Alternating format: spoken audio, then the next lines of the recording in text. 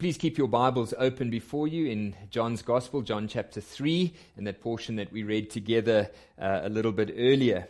If you were here 2 weeks ago, you will recall that we've started a short series in the person and the work of the Holy Spirit.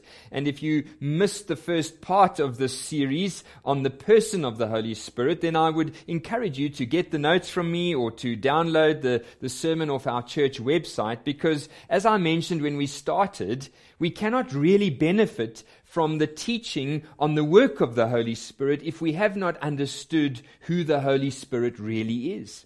Many Christians today get very confused and disappointed and fall into all kinds of theological heresy and strange practices when it comes to the gifts and the fullness of the Holy Spirit and the other works of the Holy Spirit, because they have not firstly understood what the Bible says about the person of the Holy Spirit. And so please take time, if you missed that, to listen to the podcast or to read over that last message if you missed it. But this morning we move on in our study to start considering the work of the Holy Spirit, a topic which we will be exploring for the next 6 or 7 weeks together. And I want to start this morning with the passage that we considered 2 weeks ago, namely John chapter 16 and verse 7, where Jesus said, "Nevertheless, I tell you the truth. It is to your advantage that I go away, for if I do not go away, the Helper will not come to you. But if I go, I will send him to you." And we saw last time that the only way that the departure of Jesus could be to our advantage is if the Holy Spirit was firstly a person, and secondly for the Holy Spirit to be God. And we explored that in some detail last time. And so this week we are now going to start to consider the advantages of having the Holy Spirit sent into the world. Now, the advantages of the work of the Holy Spirit as revealed to us in the Scripture are many and varied. He is our helper, our comforter, our advocate. We looked at that last time, the Parakletos.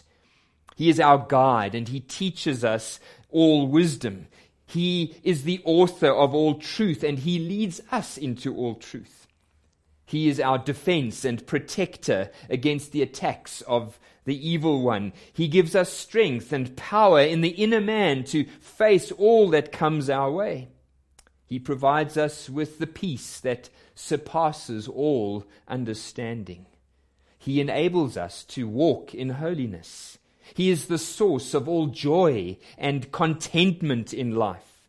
And he gives us gifts, supernatural gifts from God, which are intended to be a blessing to the body of Christ in order to build up the kingdom of God on earth.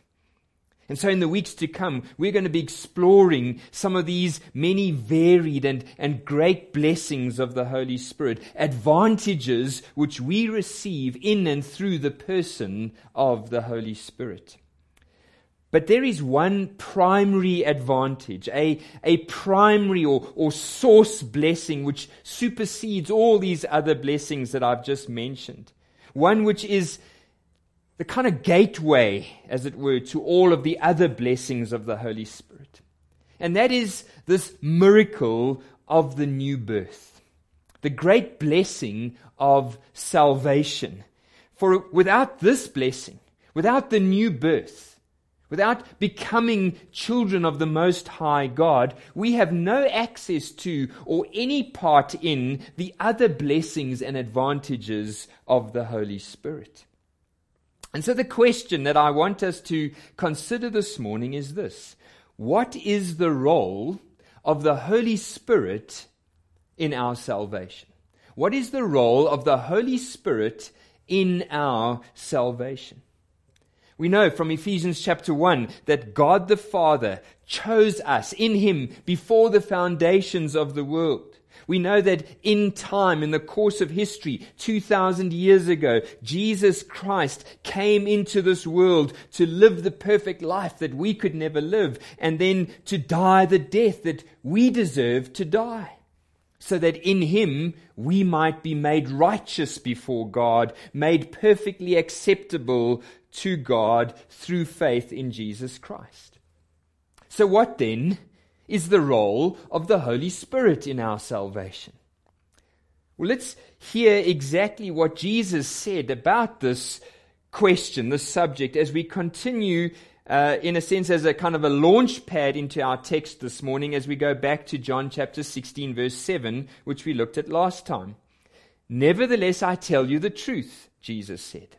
It is to your advantage that I go away. For if I do not go away, the Helper will not come to you. But if I go, I will send him to you.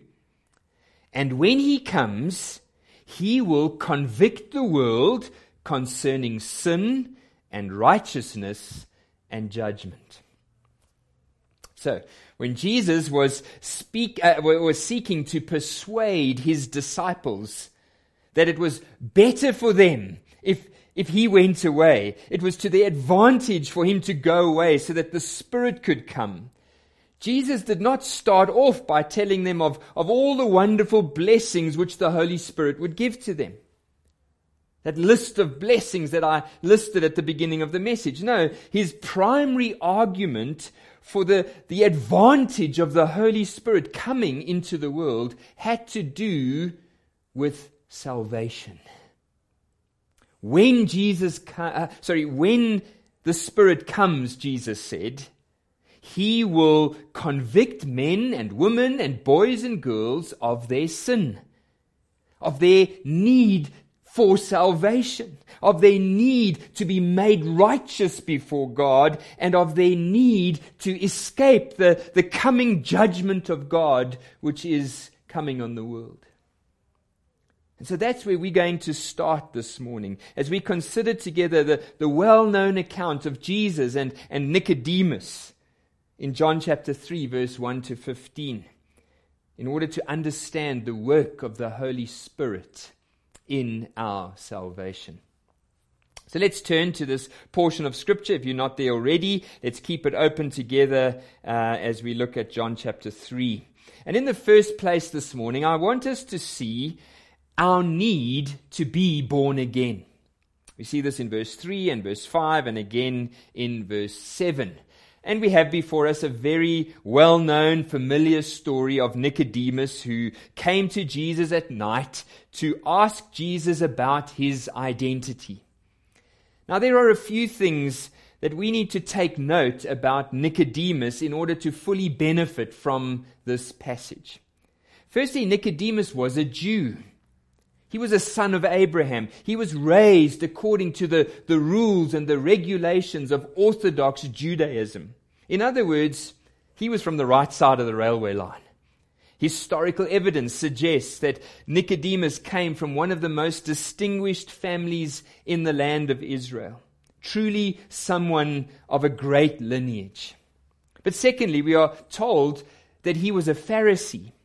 Now, that means he was part of the religious elite of the land. These guys took God's word very seriously, and they strived to live their lives with impeccable morality. Thirdly, we know from history of both his family and his religious status that he would have been one of the most highly educated people in Jerusalem. He would have studied Greek and Hebrew from a young age, and he would have especially been educated to the highest level in the knowledge of the Hebrew Old Testament scriptures. Fourthly, we are told that he was a ruler in the land. In other words, he was part of the Sanhedrin, which was the highest legislative body under the Roman Emperor Caesar. And fifthly, Jesus speaks of him in verse 10 as the teacher of Israel. In other words, probably one of the great religious leaders of the time, with tremendous influence over many people by means of his teaching authority. Now, why is all of this important?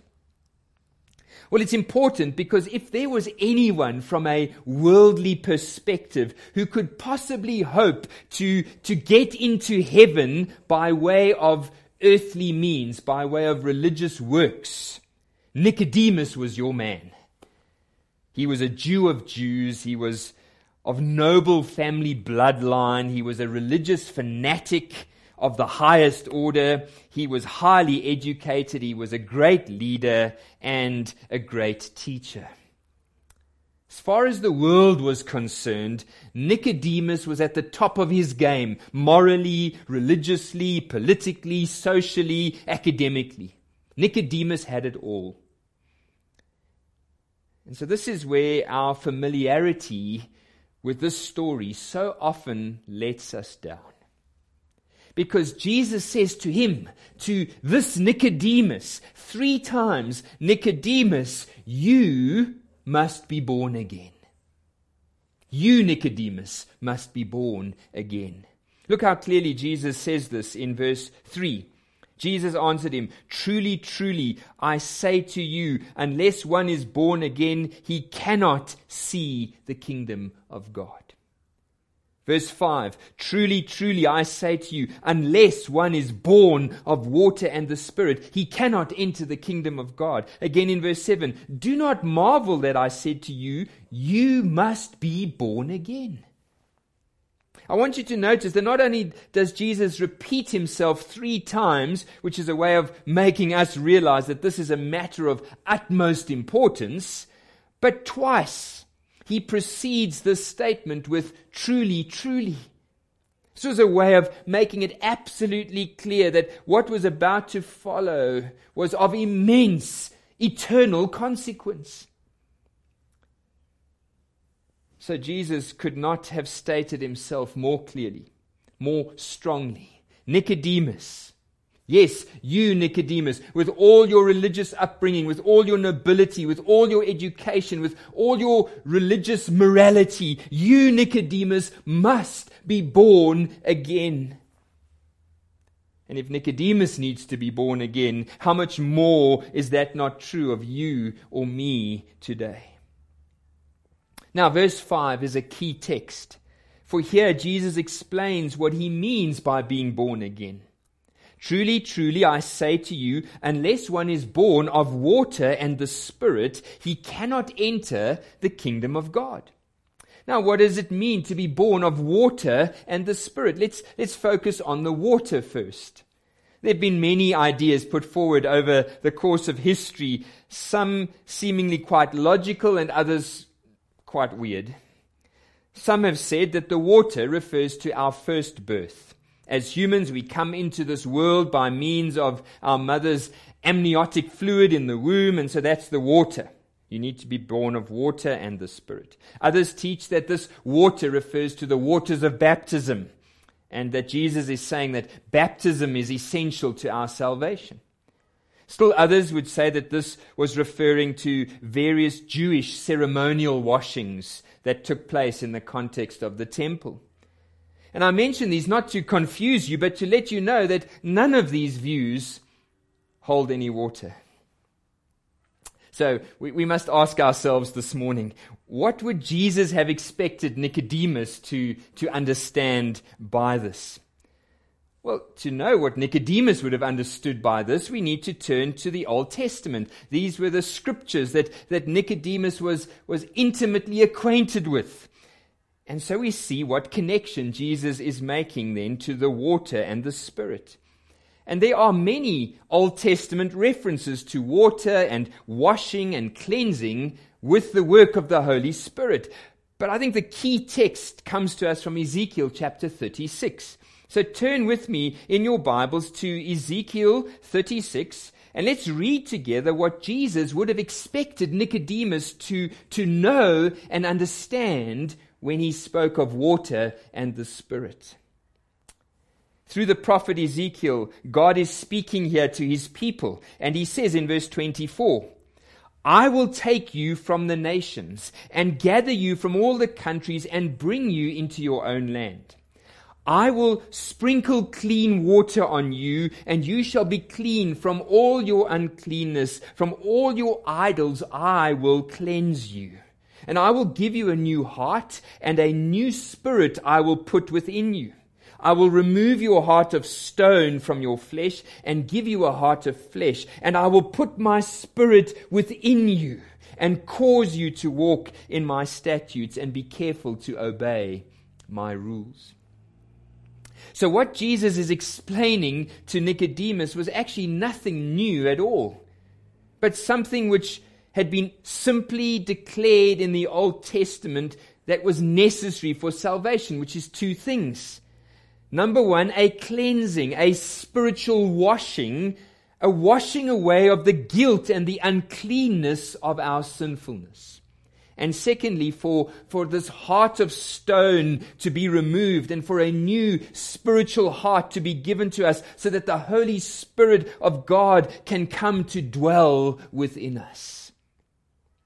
And so in John chapter 3 verse 5, Jesus explains that unless a person is washed of their sin and their guilt and born again by the Spirit of God, they cannot enter the kingdom of heaven. Cannot be saved. And so although verse 5 is not speaking directly here of believers' baptism, it certainly does speak to our subsequent understanding of baptism, which is a public, outward declaration that as we go through the waters of baptism and we are washed outwardly by the waters, that is a sign of what God has done inwardly by the Holy Spirit to wash us and to cleanse us from the guilt of our sin. The new birth then, or being born again, is absolutely fundamental to being a Christian. There is no such thing as a Christian who has not been born again. Can I say that again? There is no such thing, as far as the Bible is concerned, of someone who calls himself a Christian, but who has not been born again. Without the new birth, you are still in your sin. You are still in the guilt and the uncleanness of your sin. You remain under the judgment of God. And you still possess a heart of stone, a heart which is hostile to God, a heart which is in rebellion against God, because you remain without the Spirit of God. And so I must ask each of you today who are watching, have you been born again? I'm not asking if you grew up in the church or if you teach Sunday school or if you grew up in a Christian home or you've been a member or you study the Bible or any of these things. I'm asking you this morning, have you been born again? Nicodemus was all of these things and more. He taught the Bible, he led small groups, he was a leader. But he had not been born again. And Jesus said to him, Nicodemus, even you cannot even see the kingdom of God, let alone enter into it, unless you are born again. So if the new birth was essential for Nicodemus, then surely it is essential for each one of us today. In other words, Jesus is making it very clear to Nick and to us today. Nothing about your family line, nothing about your upbringing, no matter how good or bad it may be, your social class or your religious activity or your morality, your education, your status in the society, your positions of leadership. None of these things count for anything in the kingdom of God. In actual fact, the New Testament reveals to us that it is often these things that blind us from seeing our need to enter into the kingdom of God. And so unless we are born again, we have no hope of salvation. I told you last year at some point during our time in Romans of the great evangelist of the Great Awakening, a man called George Whitefield. And it's worth repeating the story that half of Whitefield's sermons were preached on the subject of the necessity of the new birth.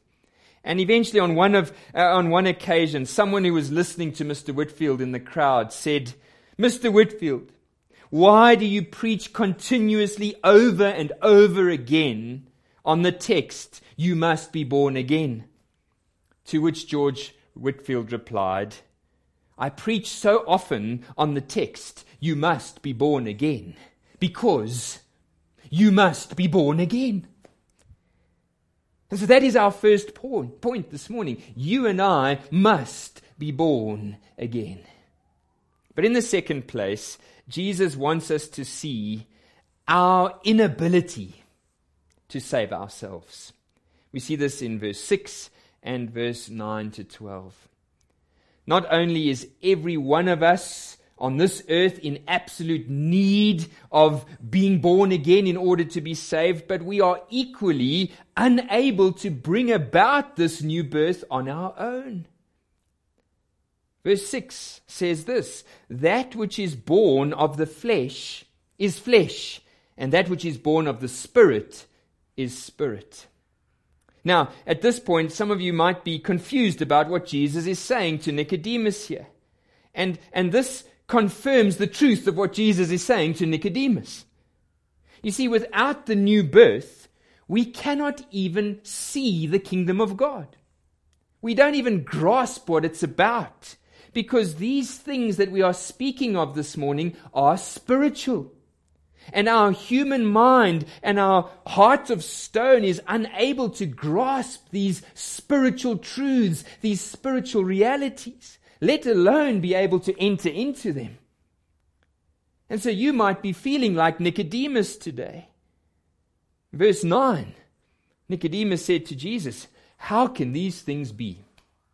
That's an old-fashioned way of saying, "I just don't get it. I don't get what you are saying." And if that's what you feel like this morning, listen carefully to Jesus' response in verse 10. Jesus says to Nicodemus, "Are you the teacher of Israel, and yet you do not understand these things?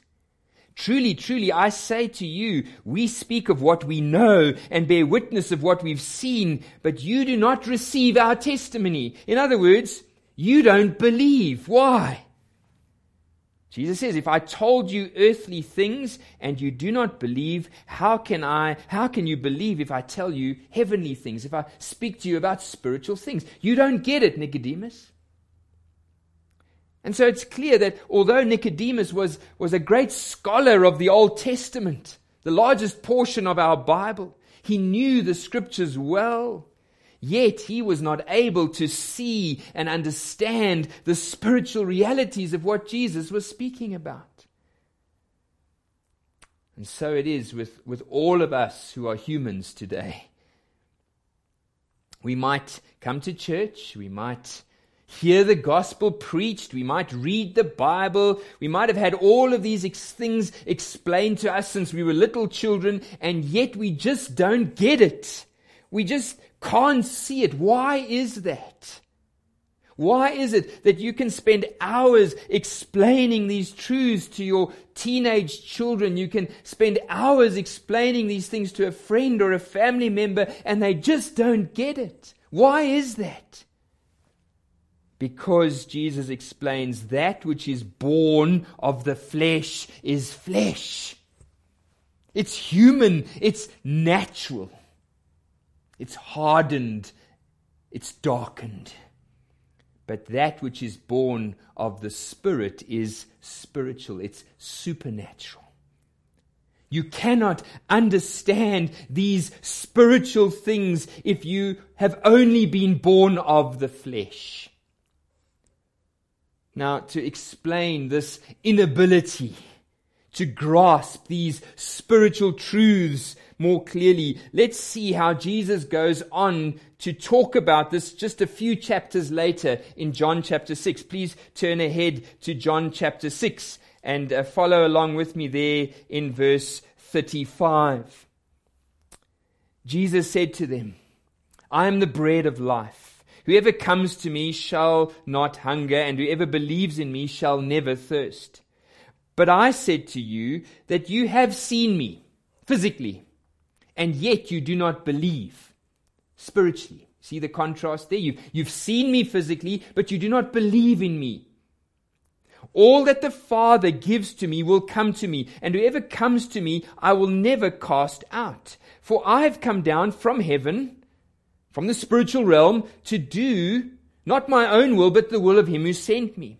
And this is the will of him who sent me, that I should lose nothing of all that he has given me, but raise it up on the last day.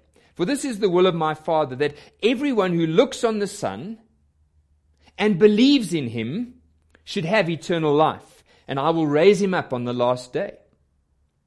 Verse 41.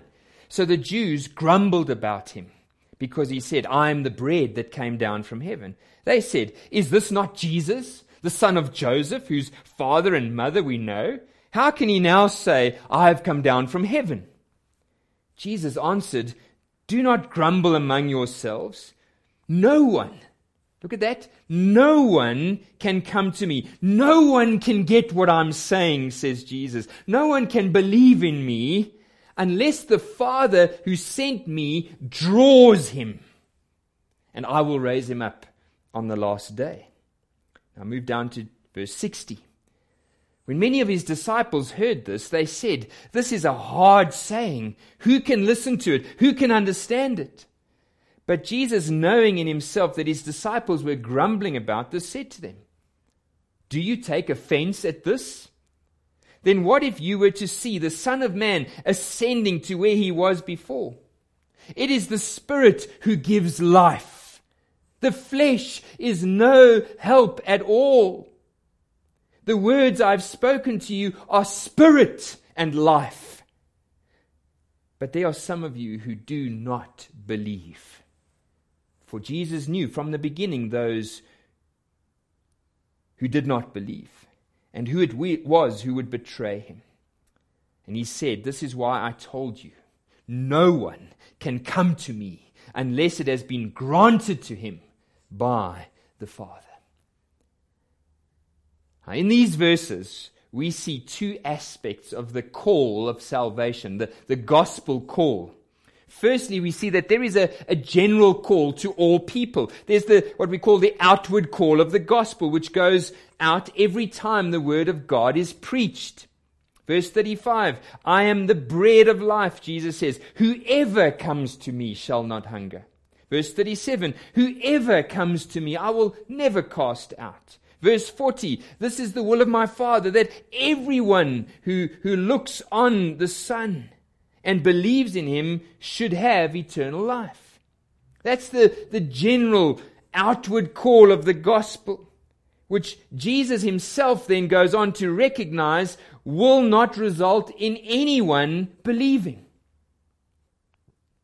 Jesus says something very profound then about our salvation, which is that despite this outward evangelistic call to all people to believe in him, no one will respond to that call unless God the Father draws him. Verse 44. Unless the faith to believe is given as a gift to that individual by God the Father in verse 65. In other words, our salvation is not up to us. For in our natural state of sinfulness and rebellion against God, we cannot respond to the gospel ourselves. Even though we were to see Jesus face to face as the people did, even if we saw him ascending into heaven, even though we hear the call of the gospel again and again, and we may understand it intellectually, we may even be able to explain it to other people, Jesus says we will not understand it, we will not see the kingdom of God, we will not enter into the kingdom of heaven unless God himself draws us and grants us salvation. He says in verse 63, it is the Spirit who gives life. The flesh is no help at all. All human morality, all human intellect, all human wisdom cannot get us to grasp these spiritual truths. Now maybe you feel a little bit like the disciples did in verse 60, where we are told that many of them were grumbling This is a hard teaching. Who can accept it? Who can understand it? Well, fortunately, this is not the only place in the Bible where this truth is explained. So let's look to Paul to see how Paul explained this same truth in detail in Romans chapter 8, verse 5. He says, "Those who live according to the flesh set their minds on the things of the flesh. But those who live according to the Spirit, the Holy Spirit, set their minds on the things of the Spirit. For to set the mind on the flesh is death, but to set the mind on the Spirit is life and peace." And here's the crux, verse 7. "For the mind that is set on the flesh is hostile to God. It does not submit to God's law. Indeed, it cannot." It's impossible. "Those who are in the flesh," says Paul, "cannot please God. You, however," verse 9, "are not in the flesh, but in the Spirit, if in fact the Spirit of God dwells in you. Anyone who does not have the Spirit of Christ does not belong to him." And then again in 1 Corinthians chapter 2, verse 14, Paul says, "The natural man does not accept the things of the Spirit of God, for they are foolishness to him, and he is not able to understand them because they are spiritually discerned." They are spiritually hidden from his understanding. So the Bible is abundantly clear that every human being needs to be born again by the Spirit of God. And yet the ability to accomplish this new birth is totally beyond our desire and our ability, and actually even beyond our comprehension. Theologians have called this the doctrine of total inability. And you and I know this experientially too. If you've ever tried as a Christian to explain the gospel to someone at school or someone in the workplace, and as you are telling them these truths, their eyes glaze over in utter confusion or total disinterest, you know the very truth that we are speaking of here this morning. We are totally unable to bring about spiritual life, this spiritual new birth on our own. In fact, our natural state is so hostile to God, and the reality of our spiritual predicament is so desperate that the truth of our need for salvation is totally hidden from our eyes. These things are foolishness to us because they are spiritual truths, understood only by those who are spiritual, which we are not. And so the first 2 points this morning leave us with a real problem, a problem of eternal condemnation. We all need to be born again. That was the first point, and yet none of us is able to accomplish this on our own, let alone even be able to initiate this process of the spiritual new birth. And so if you grasp the first 2 points this morning, and you are feeling the weight of these truths on you today, you are feeling distressed in your soul over your sinfulness on the one hand and your inability to save yourself on the other, then what you are feeling is the evidence of my third point this morning, which is the Holy Spirit's activity in our salvation. Turn back to John chapter 3 and let's look at verse 8.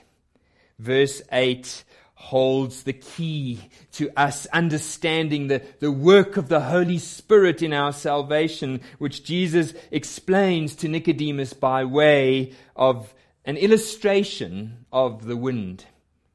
John chapter 3 verse 8, "The wind blows wherever it wishes, and you hear its sound, but you do not know where it comes from or where it goes. So it is with everyone who is born of the Spirit."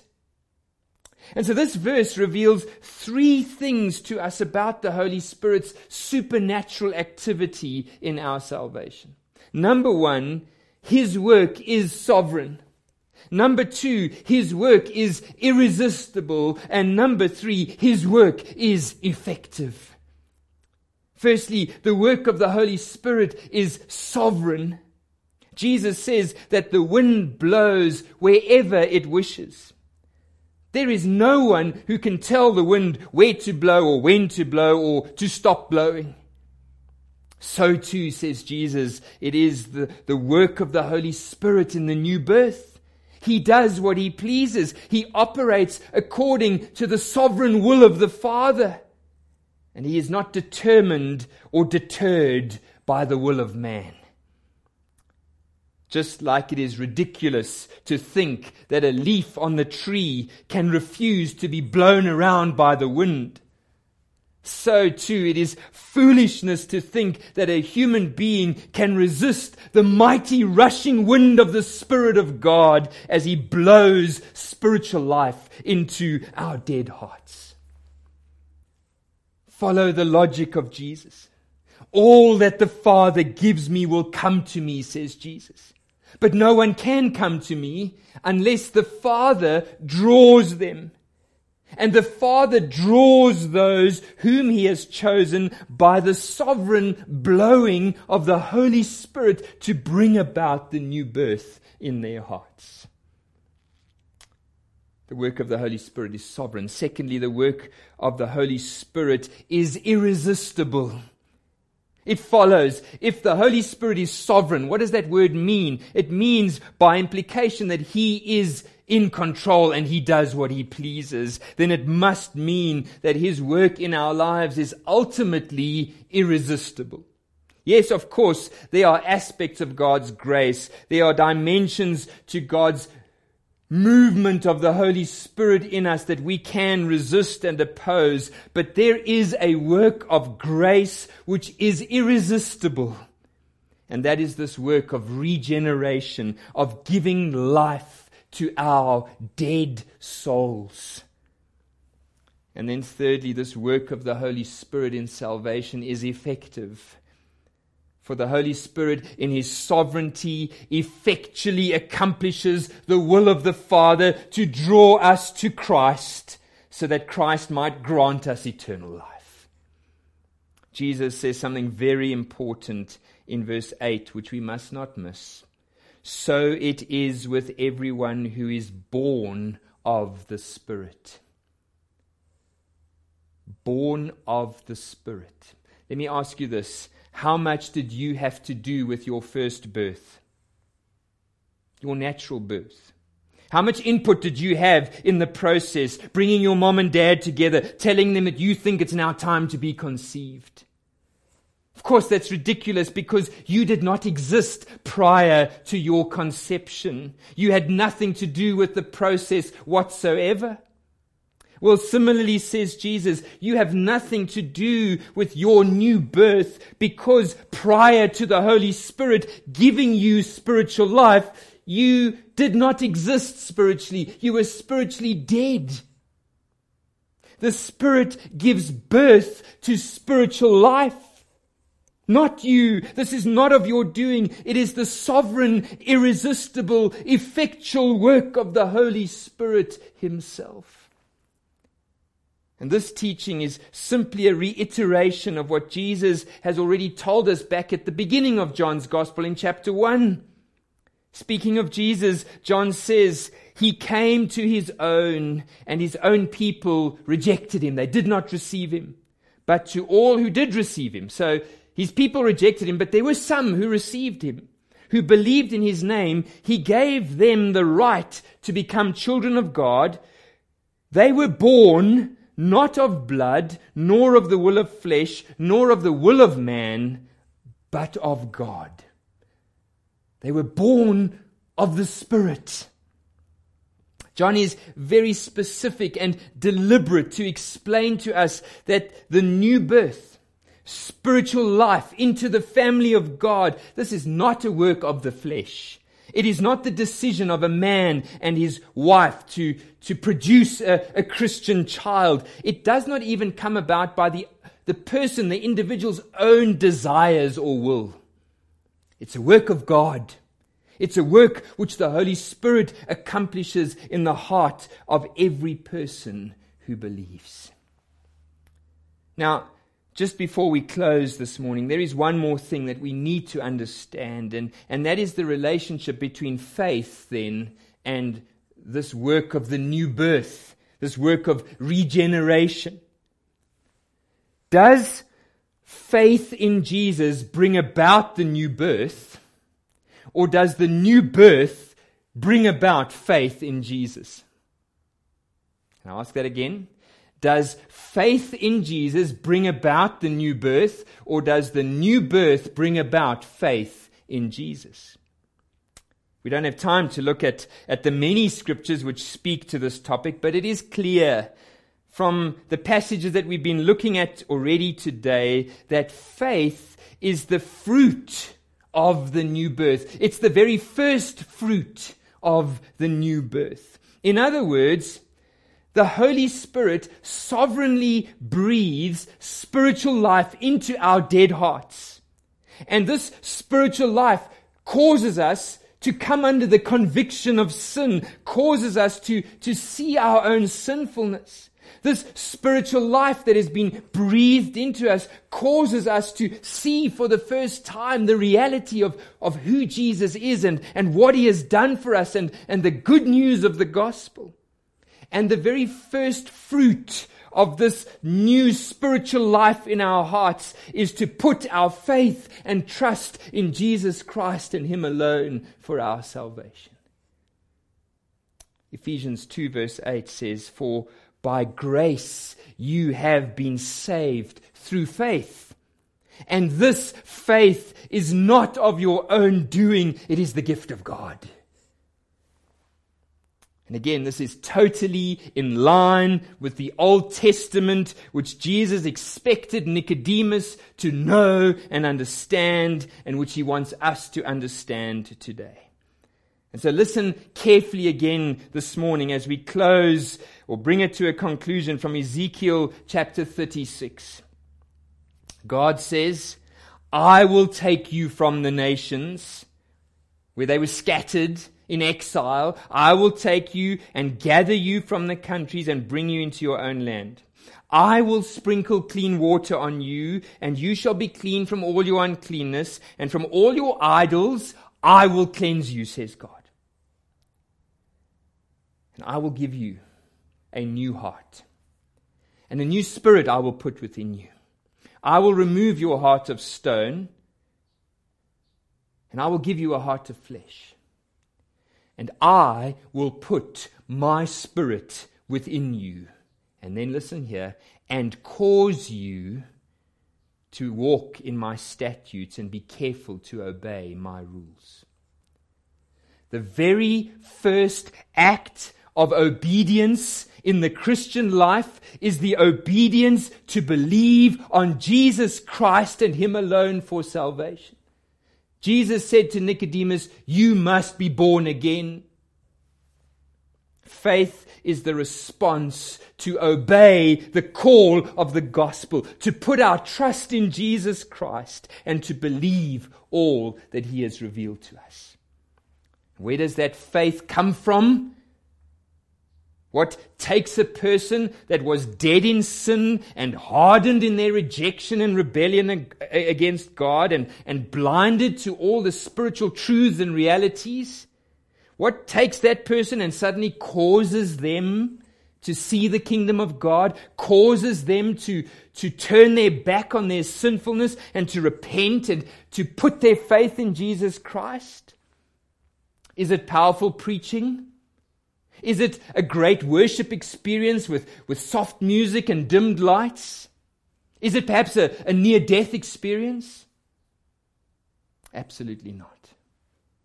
It is the result of the mighty rushing wind of the Holy Spirit, blowing where He pleases, breathing new life into a dead soul, convicting of sin and righteousness and judgment, and calling dead bones in a dry valley to come alive.